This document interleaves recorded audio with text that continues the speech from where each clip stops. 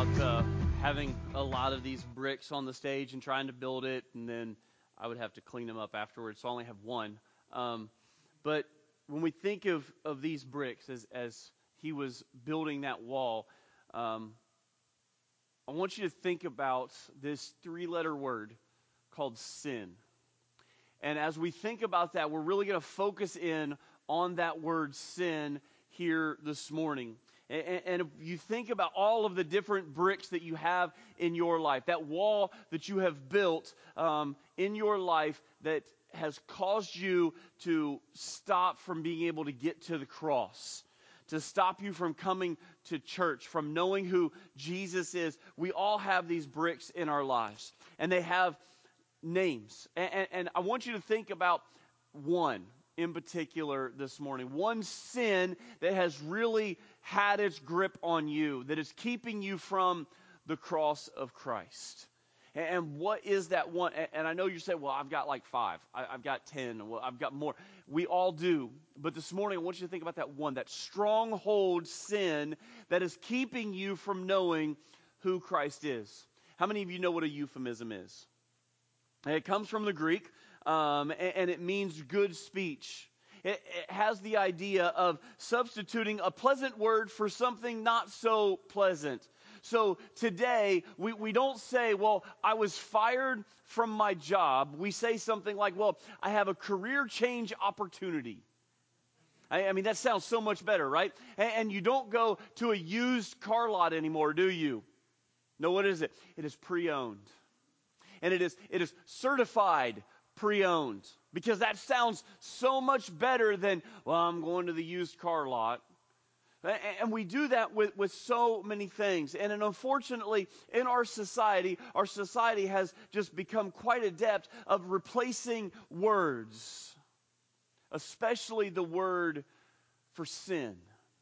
We don't like to use that word at all. And we have softer expressions like saying, well, I make mistakes. Well, I have struggles. Well, I had an accident. Well, there was a lapse in judgment or errors in my judgment. Instead of just saying, I've sinned, it's easier just to say, well, I've slipped. Because we don't like to use that 3-letter word to say sin. Here's some common sin synonyms or other ways to say ugly words. Well, I stretched the truth. That is a euphemism for what? Yeah, for lying. Living together or hooking up. Hebrews 13:4 says, let marriage be held in honor among all, and let the marriage bed be undefiled, for God will judge the sexually immoral and adulterous. We say, well, I had an affair, instead of saying I committed adultery. New Year's Eve, it was a lot of fun, and I drank a little too much, instead of saying I was drunk. Sharing some news. How many of you like to share news? Gossip, yeah, it's gossip. And there's so many more of those, and it's easy to criticize our society, but let's be honest, we can think about society, and we can think about the world, and everything that's outside of those doors, and it's easy to criticize them, but then we start looking inward.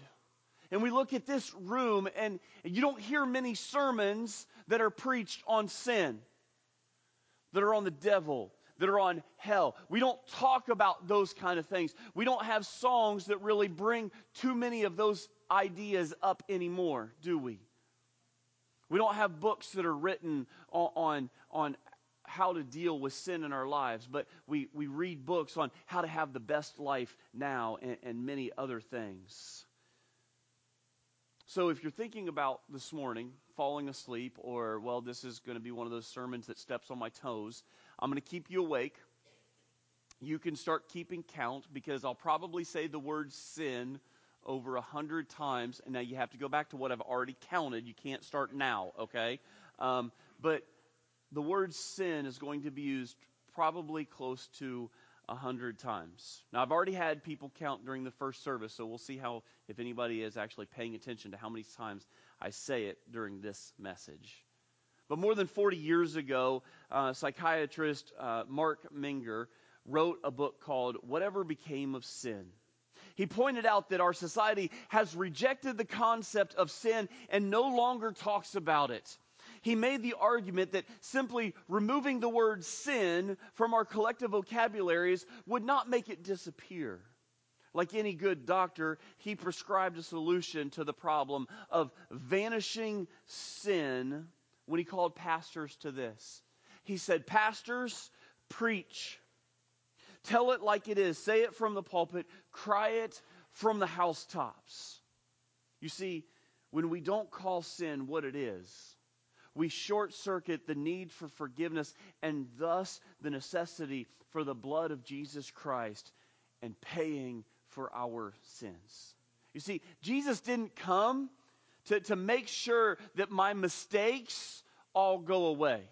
Jesus didn't come so I could live my best life now. Jesus came because I couldn't pay the penalty for my rancid, nasty, vile sin. And because of that, he came and he gave his life for me. I was separated from a holy God, and he is the one that was able to bridge that gap. I read a very sad story this week as I was preparing for the message. Some of you may have heard of an author, a former pastor. His name is Rob Bell. And Rob Bell has written many books, and he had a very large church at one time. But I read this article, and this was from a few years ago, but it said that he believes that the evangelical church is moments away from embracing gay marriage. And then, in an interview with Oprah, and again, I just kind of found all this stuff. I don't go reading a lot of his stuff because whenever I read it, it causes me to sin because I get very angry with some of the things that I read that he has. But this is what he said in an interview with Oprah back in 2015. He says, "I think culture is already there, and the church will continue to be even more irrelevant when it quotes letters from 2,000 years ago as their best defense." You see, the problem with that understanding is what we know of the Bible. And when we read the Bible, we know that it is true yesterday, today, and forever. And when we read the Bible, it speaks still to this day. Because we can read something that Peter wrote to a church 2,000 years ago, and we're going to get there. 1 Peter chapter 4 is where we're going to be at this morning, but it's still going to speak to us today. We have the book of James who speaks to us today. Every time you read it, every time I read the book of James, I learn something new, and it's relevant to my life. But we have so many people that they don't want to just read the words of Jesus. They want to read the interpretation of someone else of the words of Jesus, instead of seeing exactly what the Bible says and reading it for what it is. And that's so important that we make sure that we understand that. Listen, simply restating the problem of sin by giving it a soft edge, it doesn't make it go away. Instead of putting a spin on sin, let's look at what we read from 2,000 years ago in the book of 1 Peter chapter 4. When we read 1 Peter chapter 4, our topic today is going to be letting go and letting God. And when we think about being able to let go of something, again, I want you to go back to your brick. I want you to think of your sin, that one thing that has a stronghold on you. What's that one? And again, I know we probably have more than one. What's the big one right now that you're dealing with that you need to give over to God? It has a grip on you, and you need to let it go and give it over to God. What is that disobedience that is just running through your mind right now? Let's call it sin, and let's deal with it. In order to do that, We're not going to sugarcoat like Peter doesn't sugarcoat. And we're going to look at the main idea here, verses 1 through 6.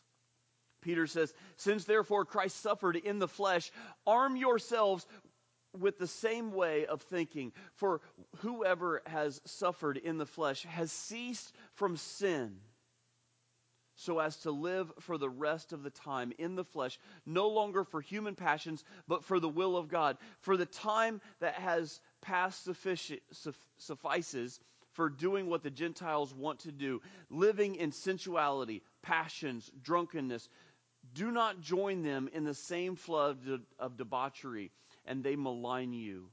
But they will give account to him who is ready to judge the living and the dead. For this is why the gospel was preached even to those who are dead, that though judged in the flesh, the way people are, they might live in the spirit the way God does." That's a mouthful. It's a lot. And this is kind of a difficult scripture, so we're going to take time, the rest of our time, and we're going to break down what Peter is saying. I have two main points for us to look at this morning. First, we're going to find out how to arm ourselves against sin, and then secondly, we're going to find out how to abstain from that sin. So the first thing that I want us to do is to find a way to arm yourself against sin. Look at the very first part of verse 1. It says, "Since therefore Christ suffered in the flesh." This word, therefore, takes us back to 1 Peter chapter 3, verse 18. And where we read there, Christ also suffered once for sins. That's very important for us to understand. Because of what Christ did on the cross, we are now dead to sin. And we need to live like it. The problem is that sin is still around us constantly. Even though we have died with Christ, when we have given our lives over to Him, we still live in this world. And there is sin all around us. And let's just be honest, we've talked about this in the past. If we look at a lot of the sin that's out there, it's fun, right? If we're honest with ourselves, sin is fun. We enjoy sinning. No, we don't, Travis. We're Christians and we don't. Come on now. We don't like the consequences of sin. And that's what it really gets down to. And we need to find a way, because in this life we have been called out of it. We have been called away from it, not to enjoy it, not to get into it. And here again, let me make sure that I make this very clear. Having fun is not sin. We can have a lot of fun in this life and not fall into the trap of sin. And that's very important for us to be able to understand. The problem is, again, that we still sin in practice. The middle part of verse 1 is an exhortation. He says, arm yourselves with the same way of thinking. Brothers and sisters, friends, I want you to understand that we are at war. We're not at war with Iran. We're not at war with North Korea. Yeah, we are, maybe, I don't know. But I'm talking about sin. We're at war with wickedness. We're at war spiritually against the principalities and those things that come at us. We are in a spiritual battle, and we need to understand that. You see, unfortunately, many believers see themselves on a playground, not a battlefield.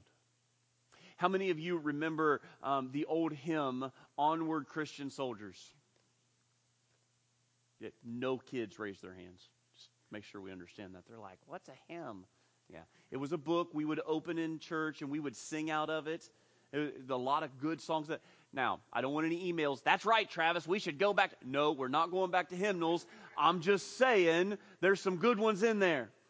There's a lot of good hymns in there. And this is one of those songs that I really think about. This is one of the hymnals when I think about this. You see, Onward Christian Soldiers, it calls us not to the crusades, but to crusade against our own sins. Onward Christian soldiers marching as to war, with the cross of Jesus going on before. Christ, the royal master, lead us against the foe, forward into battle, see his banners go. We need to see ourselves not on the playground of just having a bunch of fun in this life and having our best life now, but we are on a battlefield. And we need to wage war against sin. And I'm not talking about others. And I'm not talking about those that are living outside of these doors. I'm talking about right here, right now, in our own lives. Yes, we need to talk about those other things, but here's the thing. We need to wage war right now in our own lives. Because there's a lot of sins that we're struggling with. And there's a lot of sins that, well, they're acceptable sins, right? There's a lot of those out there. No, they're not. Not in God's eyes. Sin is sin. And we need to always come back and remember that. Friends, sin is our enemy. And it would do us well if we would etch on our minds Genesis chapter 4, verse 7. But if you do not do what is right, sin is crouching at your door. It desires to have you, but you must rule over it. Sin is waiting to attack. It's right there. It's pleasure. It's good. It's loving. Oh, there it is. All I need to do is cross over because the grass is greener on the other side. No, it's not. Sin is waiting, crouching, and it will destroy you.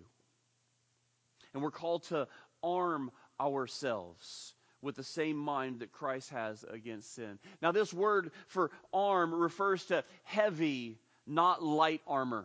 Now, remember where Peter was at. Peter was living in the Roman Empire, and he would have seen those Roman soldiers walking around him all the time. And they didn't have just some little leather vest on. They didn't have just some minor armor. They were armed they were ready to go into battle at any time because they never knew when it might come at them.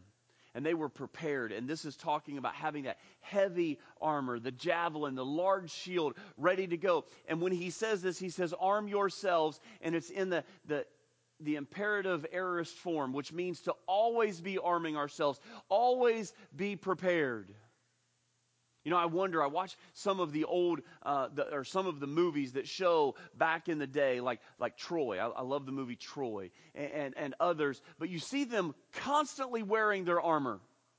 And you see Romans, if you watch the soldiers in some of those movies, they're always wearing their armor. And I'm like, did they just sleep in it? Did they get up and immediately put it on? You know, how did that work? But they were always armed, ready to go into battle. And as Christians, we need to constantly be aware that sin is around us. And would you notice where this battle takes place? In our minds. This battle takes place in our minds. It's won or lost in our minds. You see, sin is destructive and deceptive. And we need to be vigilant and diligent. It takes us back to 1 Peter chapter 1, verses 1 through 13, or 1:13. It says, therefore, gird up the loins of your mind, be sober. Peter picks this up if we go ahead to chapter 5, verse 8. He says, be sober, be vigilant, because your adversary, the devil, walks about like a roaring lion, seeking whom he may devour. He's crouching at your door, and he's roaring like a lion, letting you know that he's always there. Some of you are way too sleepy right now. You stopped counting, right? No, seriously. We're way too sleepy about sin. We are very dismissive when it comes to our disobedience. According to a survey conducted by the Barna Group, it was called Temptations in America's Favorite Sins. This is what we read. Most Americans who admit to being tempted aren't putting up a big fight. The study found that 59% of Americans say that they don't do anything to avoid temptation, and half can't explain why they've given in to temptation. Oh no, I just kind of did it because it felt good. Too often that's what happens. we can't give an explanation of why we've done what we've done. We were watching a show. Teresa and I were watching a show, and there was this woman that continued to come on to this man. And he would get up and he would move away, but stayed in the same room. And then she would come at him again, and he would get up and he would move again into the same room. And she's like, are men really that stupid? Why doesn't he just get up and walk out of the room? And for her, it was very simple. Get away from what is temptation. But in the movie, what was happening was he wanted it, but he didn't want it. And he was fighting that battle in his mind. And eventually he succumbed and gave into it. And we need to make sure that we are constantly being prepared for that barrage. And here's the thing.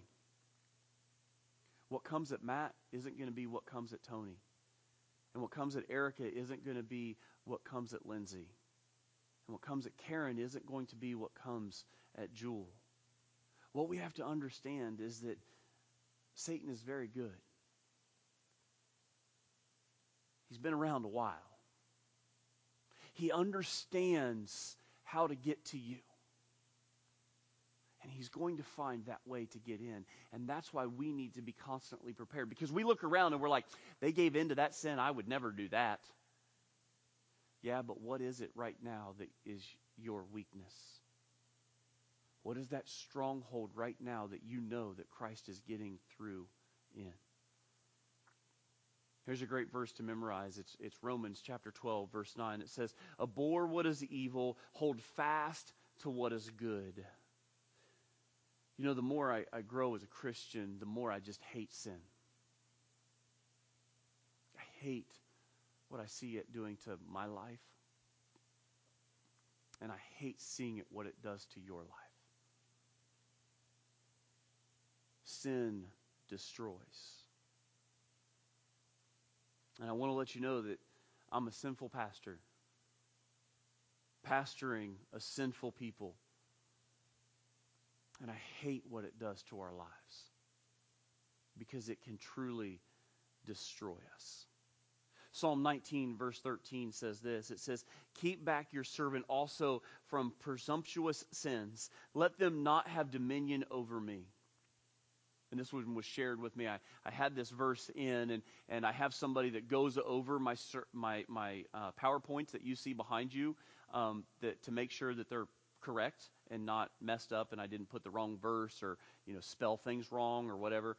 And this person was going through it, and she says, hey, have you read the Message version of this? And I said, no, I hadn't looked at that one. This is what it says. So the ESV says, keep back your servant also from presumptuous sins. Let them not have dominion over me. This is what the paraphrase, this is what the Message says. So in today's modern language, we would say, keep me from stupid sins. That's what the Message says. And how honest is that? Keep me from stupid sins. In the last part of verse 1, we're called back to the example of Christ. For whoever has suffered in the flesh has ceased from sin. The word cease means to make an end of it. Jesus is now done with sin. He's done with sin because he defeated it. In a similar way, we are to cease from sin because we have died to it. Romans 6, 11 through 12 says, so you also must consider yourselves dead to sin and alive to God in Christ Jesus. Let no sin therefore reign in your mortal body to make you obey its passions. So the first thing we're called to do is to arm ourselves. But secondly, we're called to abstain from sin. Abstain from sin. Look at verse 2. So as to live for the rest of the time in the flesh, no longer for human passions, but for the will of God. Here's your choice in a nutshell. We can live for lust, or we can live for the Lord. We can live for lust, or we can live for the Lord. The contrast is extremely clear. We either live for the will of God, or we live for the will of the world. Christ followers, listen. Christ followers don't do what we used to do. Christ followers don't do what we used to do. That's the whole meaning of repentance. It means that when you give your life over to Christ, we are called to repent, which means to turn around and go the other way. It's when you're going down the road and you realize that you've missed your exit and you see in the median there's a turnaround and it says only for authorized vehicles, right? Well, here's the thing. Jesus has authorized you. Don't use that to a cop if you do it in real life. Well, my pastor said Jesus authorizes me to go through here. No. Figuratively, Jesus has authorized you to make that U-turn, and you can go the other way. You can go the opposite way of your sin. Now, does that mean that we're going to be sinless? No. Some of you are sitting here going, I don't know what he's talking about from that stage, but I'm never coming back to this church because I'm not good. If that was the case, none of us would be here next Sunday. As I said, I'm a sinful pastor, pastoring a sinful church. We all make mistakes, but we have been called to repent of them. We have been called to put them in the past and turn and go the other way. That's what we've been called to do. So how do we abstain from this? Let's camp on this phrase for just a second. Rest of the time. So as to live for the rest of the time. What's that mean? Well, it talks about the brevity of life. We're not promised tomorrow. Life is short. Psalm 90 verse 12 says, "So teach us to number our days that we may get a heart of wisdom." You see, we're not called to count our days, but we're called to make our days count. I saw this on Facebook last night. I was scrolling through it, and somebody had put on there, the average lifespan of the American is 78 years. The average age of retirement is 67 years. Meaning that you're only going to get 11 years of retirement to enjoy yourself. And the whole purpose of that was don't wait until you're 67, but start retiring now. Meaning living your life now. Live your life today. And it reminds me that, one person has left us in this church and she has started her retirement at 72? Something? You shouldn't have left me, okay? So, you cannot use that brick. It's up here. It's dirty. You wouldn't touch it. No. So in case you're like, what's he talking about? Lorraine is officially retired. Yes. Y'all can clap for her. I'm not. So Kim Rice was one of our elders. I got sidetracked. I followed a squirrel for a second. Kim Rice was one of our elders when I was first hired, and he brought me on, and he said, so we're going to go pick up Lorraine, and you may think that you're going to run the office being the senior pastor. You won't. Our administrative assistant, her name is Lorraine, and she is the leader of the staff. And she was. And honestly, she had been for the last 18 years of this church. And we're starting to break Kristen in a little bit. She had her first day on Thursday, and it went really good. We were nice to her. But we're excited about where we go in the future of this church. But back to the sermon, we don't get that much time on this earth. And we think about the brevity of life. And we think about the hourglass that I have here that Lindsay has allowed me to borrow. And, we think about how fast this sand goes through. And maybe I'll end before this is finished, and I won't, but you can think so. But as that sand drops, it's just time in our life that's going away. The brevity of life truly shows for us. And as I was writing this and I was thinking about this and the hourglass and all of this, I was reminded back to one of my grandmother's favorite shows during the middle of the day. It was one of her soap operas. It's like the sands through the hourglass still, too many men are saying that, and that just scares me. Oh, man. First service, like it was all men. It was really scary. What are you guys doing at work? Yeah. So anyways, teasing there. But the brevity of life, it's like sand through the days of our lives. And have you ever noticed when you talk about the brevity of life and you talk about the way we kind of waste our younger days, you take a 4-year-old and you say, so how old are you? And they'll say, I'm 4.5. And they're excited, right? They're like, I'm 4 3/4. I'm almost 5. You never hear a man who says, I'm 42.5. Nope. And don't ever ask a woman how old she is. That's a whole other story there. But you'll never hear me say I'm 42.5. I will be 42 until September the 3rd at 11:59. I will still be 40. I won't be 42.5 or 42 3/4. I will be 42 until I'm 43. But our granddaughter right now, she's 19 months. Well, she's a year old. No, she's 19 months because we travel it in a different way, the way that we look at it. But too often, we just kind of waste away our younger years. How do we kind of bring all of this together? It's the way that I see Peter bringing it together. He talks about the past, the present, and the future. So let's talk about keeping the past in the past. Verse 3 establishes that we have spent plenty of time sinning. For the time that is past suffices for doing what the Gentiles want to do. This means like a closed chapter of a book. Some of us are filled with a lot of regret in the past. Wasted years of our lives. Too many of us hold that regret because we've upset one of our parents. We've had a fight with our brother or sister or one of our best friends and we no longer talk to them. Or there's a sin in your life that you just constantly dwell on. And here's what I want you to know. This is what Peter wants you to know. Put your past in the past and leave it there. So important for us to understand. Peter next spells out 6 specific sins that we're called to abstain from.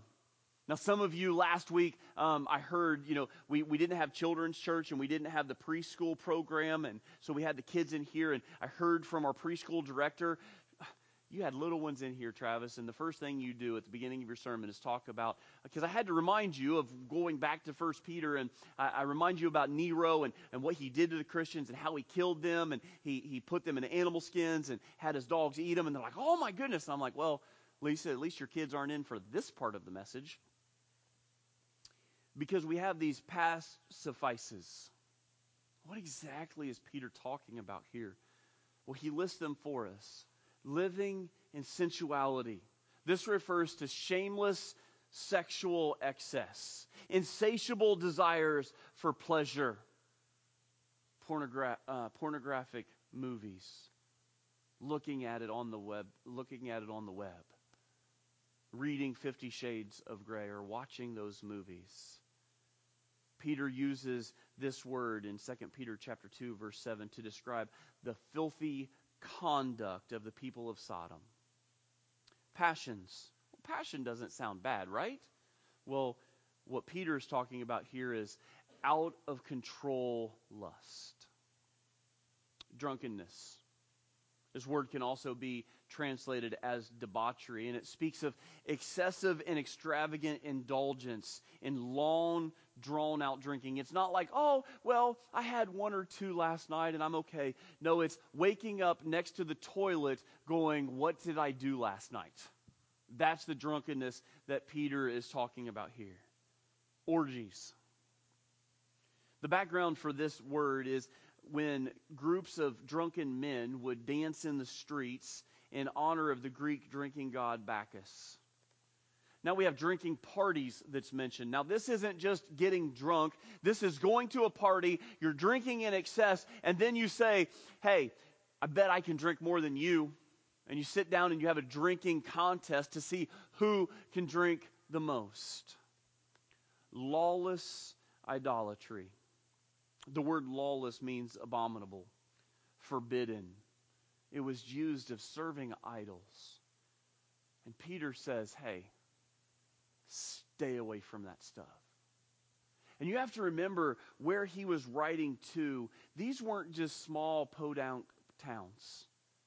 These were large Roman cities. When Paul writes what he writes, and we're going to look at a couple of, we've looked at several of his scriptures. We're going to go to Romans 13 here in just a second. But as Paul was writing to Rome, as Paul was writing to the church at Ephesus, as he was writing to Thessalonica, as he was writing to the Ephesians in the town of Ephesus, these were large metropolis cities. And all of these sins were around them all the time. You know, these sins that we've talked about, it reminds us of something that's going to come up real soon, leading up to Easter. Mardi Gras.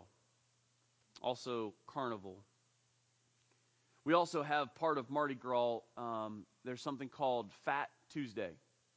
Now, Fat Tuesday, the original purpose of this was to prepare for Lent. It's a 46th day of fasting and getting yourself right with God as you lead yourself up to Easter, and it's all about devotion.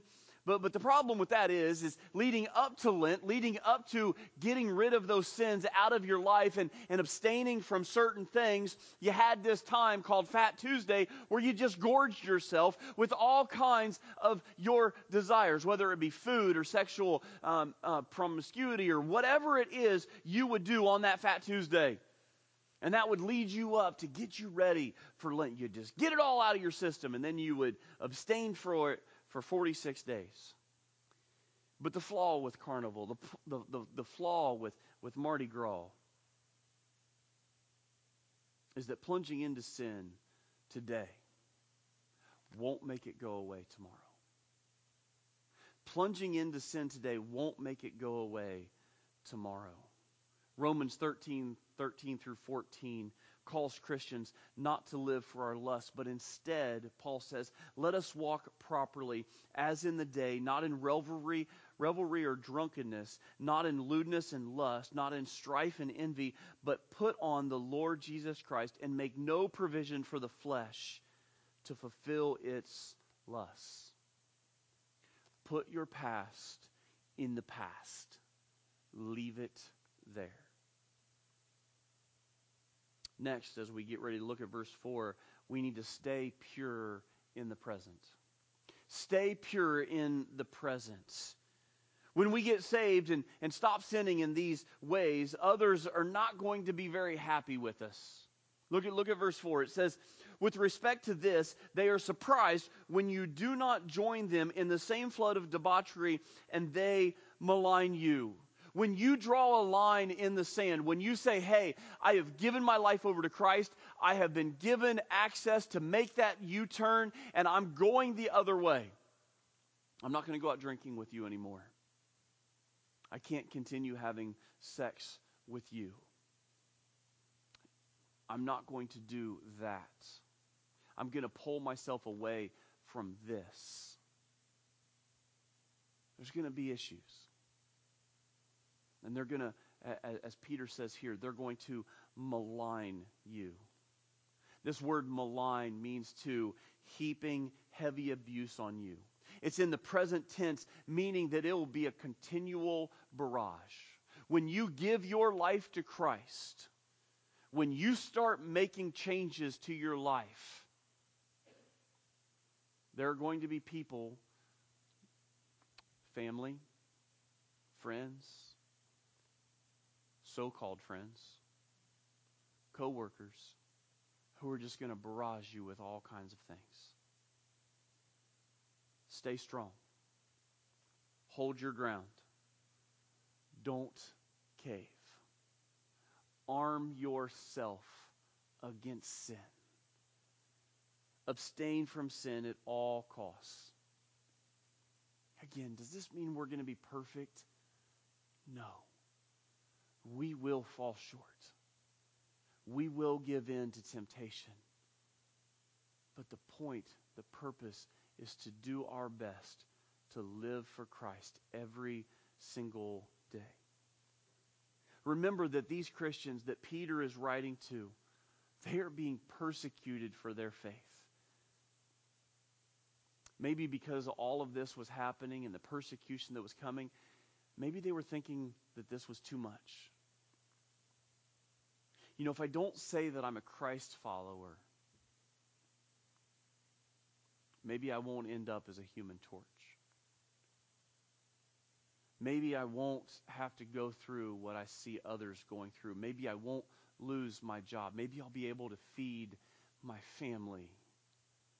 Maybe I won't lose my life. A lot of things probably went through their life or their minds. If I go back to my old life, it would just be easier.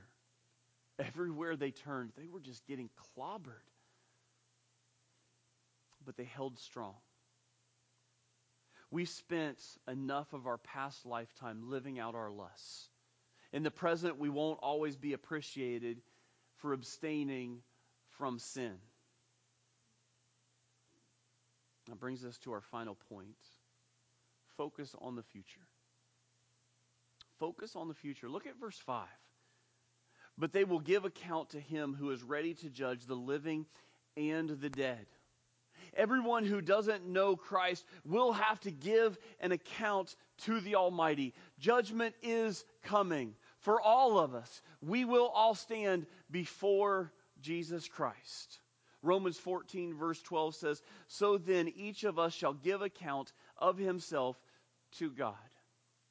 And we're going to finish with a difficult verse. When we read verse 6, it seems a little bit difficult, but let me break it down for you. Peter says, for this is why the gospel was preached even to those who are dead, that though judged in the flesh, the way people are, they might live in the Spirit the way God does. Well, this is a bit difficult to understand. Peter is referring to those who were saved while living, and now they've died. Our job is to go with the gospel. Our job is to take the message to those that are living right outside of these doors.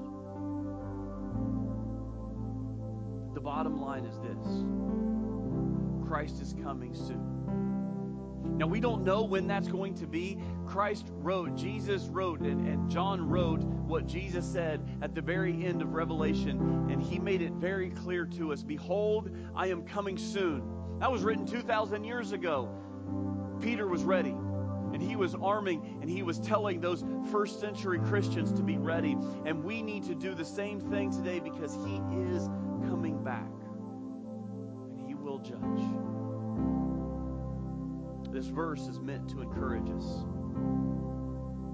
Many have tried to explain away sin by using different names of it. We go back again to this brick that's sitting on the stage. And each one of you could come up and you could write your sin on this brick. Many of you probably have built a wall that's blocking that view of the cross. It's blocking the view of Jesus. It's time to tear it down.